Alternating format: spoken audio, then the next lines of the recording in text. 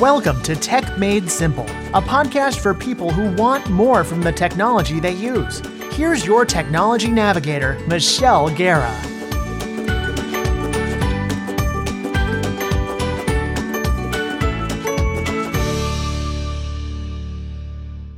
Hello there, my friends, and welcome to another episode of the Tech Made Simple podcast. I'm your host, Michelle Guerra. Today's topic is going to be a twist to what I usually do. I'm certain I have not really talked much about my corporate background and what type of work I am doing in my career before I decided to start a business. However, I think it's important to share with you a little bit of my background in my corporate career, because I have an announcement that I want to share with you based on a decision I have made for my business. Sometimes when you get to hear about someone's career journey, it begins to make sense of why they make decisions in their life. Well, at least it does for me. My last corporate job was as senior enablement manager. Now, I am certain not many of you know exactly what that is, but I will explain. I used to love to share my title with people because I would explain that my job was to enable the field to do their job. Essentially, I was an enabler to the company's frontline or sales department. No pun intended. My job was to provide training to the sales and software consultants at a software company. They were the first line of connection to our customers, so they really needed to be well-versed in all the products and services that the company offered. However, this was not a small group of people. We had more than 1,000 sales and software consultants in the company, and not all of them needed to be well-versed in all the product lines or the professional services that were offered. You see, the company I worked for had over 400 products, so that was way too much for someone to really get extremely well-versed in. And the sales and software consultants had different roles, which meant that they needed different training for each of their roles. Sales needed concepts about the solution and how to position the product with their customers. Software consultants, besides needing to keep the salespeople honest, they needed to be able to demonstrate the solution to the customers. This would, in turn, allow the customer to visualize the use of the software in their own company. So I worked on a small internal team that worked with the product developers to create online training that all those sales and software consultants could go through when they had time, meaning it was an on-demand platform that would allow for taking the training when they could fit it into their own schedule. Our internal training team would prepare a whole curriculum or a step-by-step learning plan for each role. This gave the sales and software consultants exactly what they needed to be successful in doing their job.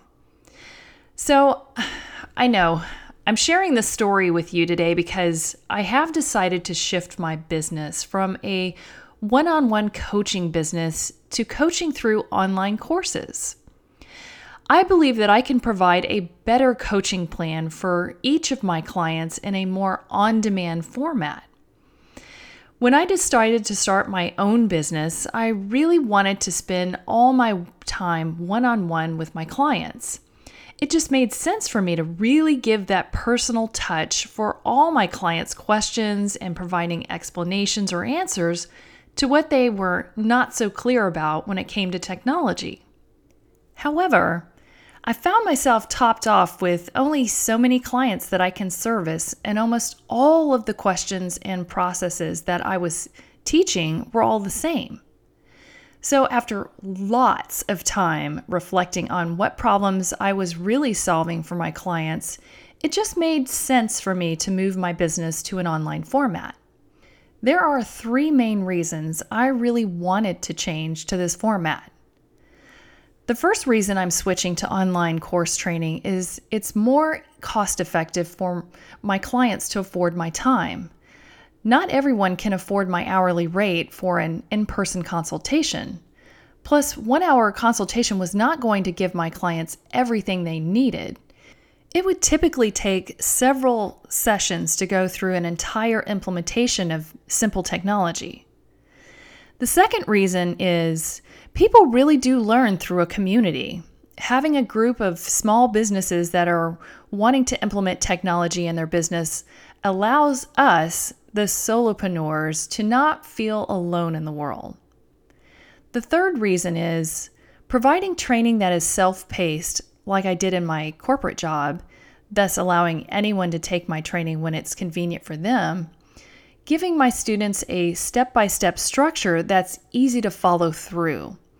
If you haven't noticed already, I am all about having a process of learning or implementing something. I'm excited about the change in my business, so I want to share my new online course with you. Over the past year, I have conducted several small business technology reviews. A tech review is when I take a holistic view of all the technology that is currently used for that business, and then provide comparable or more cost-effective technology. Most of the technology I have provided with my tech reviews is more in line with building a virtual office. So I decided to create an online course called Virtual Office Academy, where you can learn how to work from anywhere without missing a beat.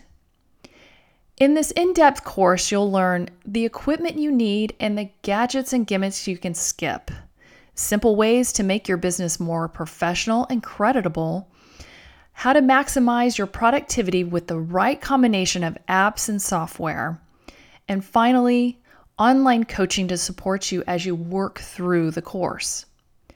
Open enrollment is just about up. You only have until 6 p.m. today to enroll for this course. Once the enrollment closes, you won't be able to enroll until next year. To learn more about this course, go to virtualofficeacademy.com. That's virtualofficeacademy.com. I'm extremely excited about this change in my business.